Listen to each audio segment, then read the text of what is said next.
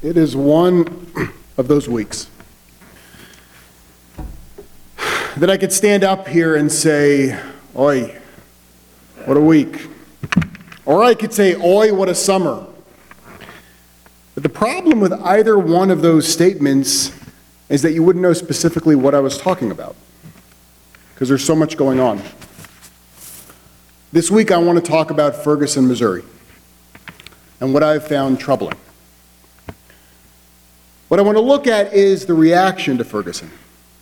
The amazing thing about the day and age that we live in, of social media, is that now we have a time you can go on and see the world's reaction to everything.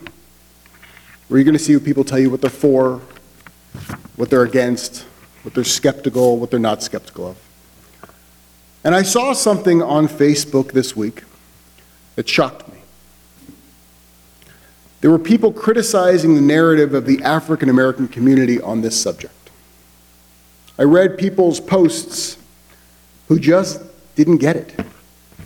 And so I wanted to use the time tonight to unpack this, to how do we actually look at Ferguson and understand it with a Jewish lens, and why it's our responsibility to view and to act with a Jewish lens on topics as important as this.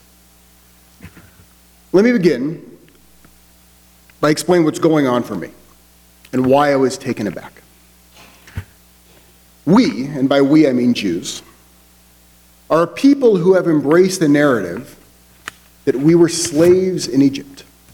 Our founding myth as a people is about being slaves and relating to the world and the others with eyes of people who have been powerless and voiceless. This is our frame of the world. The number one mitzvah in the entire Torah, a mitzvah so important, it's repeated 36 times. No other mitzvah is repeated this number of times, is that we were slaves in Egypt. And because we were slaves in Egypt, we should never treat anyone the way we were treated. This frame of ours, it does not come out of thin air. It is deeply rooted and it's built inside of our customs and our traditions for us to identify with the downtrodden. Once a year for an entire week, we act like we're slaves. We eat the food of slaves. That's what Passover is. We don't talk about Moses the entire week because he's not part of the story. We are the story that week. When my oldest daughter, Ayla, when she was 3 years old, at about day 5, she was sick of matzah. And she goes, but why do we have to eat this matzah? And I started explaining to her, I go, look, we were slaves in Egypt. And she gives me this puzzled look. She goes, Abba, I was never in Egypt. I go, well, no, I know you weren't in Egypt, but our family, we were in Egypt. She goes, Zadie was in Egypt? I go, no, not Zadie, our ancestors. A year went by, and for her, she suddenly acted 10 years older, and I heard her explaining to her younger brother about Passover. And she said to him, Asa, we were slaves in Egypt. It worked. Suddenly that narrative, in 1 year, it suddenly became her narrative. It was her frame on how she suddenly viewed the world. Because the frame is everything. It defines how each of us perceive the world. According to the New York Times and the CBS News poll that came out this week, almost 50% of white people view the police as friends, while only 23% of blacks view them as friends. It's a huge disparity. To view someone in that kind of power, who is on your side, who is there for you, that is a stark, stark difference. The O.J. Simpson trial, which was now 20 years ago, at the 10-year anniversary, PBS, they made a documentary about the case where a black customer in a barbershop in L.A., he summed up the case and he said, they framed a guilty man. The African American community saw the case as the police framing O.J. Simpson, while the white community saw O.J. as guilty. They were both true. But why is it that there is such a divide and understanding on this issue. Why is it that the white community is seeing something so different than the black community? Why are the frames so different? Since frame is everything, I want to step away from Ferguson just for a moment. We'll come back to it. And step into a frame that Jews are very familiar with, and use that as our bridge to understand what is happening today. Earlier this week, I had the honor of learning with Dr. Mark Dollinger, who's speaking on the subject of anti-Semitism. And this is a topic that gets our blood going, so it is a great place to start. One of the modern theories in understanding anti-Semitism is that anti-Semitism must be associated with power, and specifically in relation to state power. Now, I can see some of you already squirming and trying to punch holes in this definition.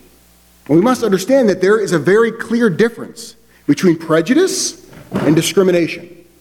Prejudice is feeling terrible about a person or about a group, while discrimination is the ability to act on it.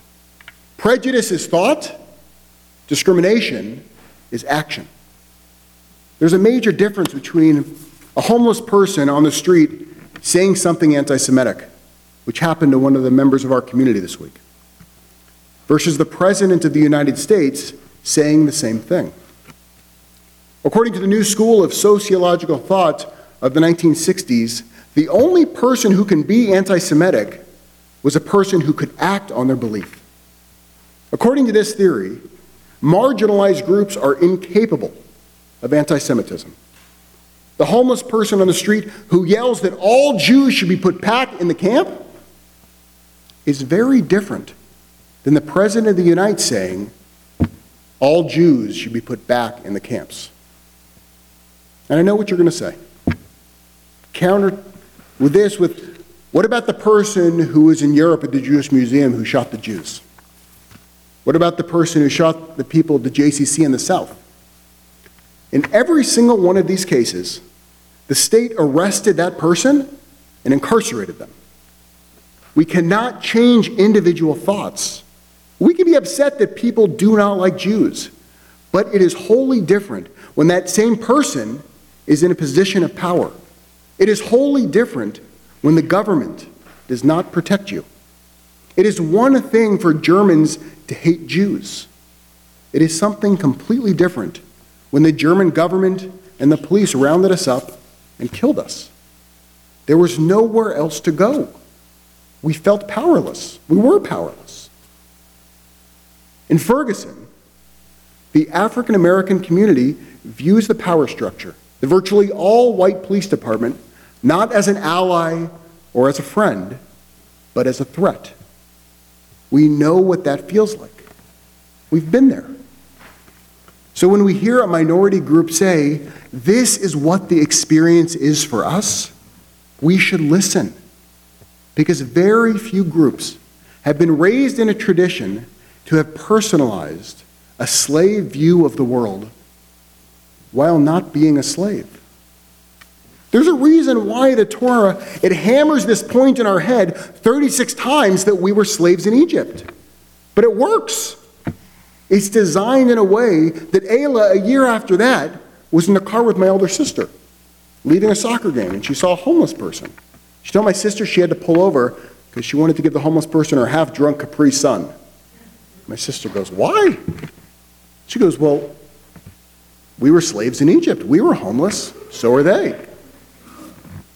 Because at that point, the homeless person was no longer the other. It was her. We're told 36 times not to treat others as less because we are them. This is our job as Jews. It doesn't matter where we are socioeconomically. We are taught to put ourselves in the shoes of those who have the least power in society, and then to use our power, if we have it, to hear their story, not as an other, but as an equal, as someone who comes from a history of powerlessness. When we approach the world with this set of ears and hearts, our criticism, it becomes much softer. Because they are no longer them. They are us. Can you hear that song?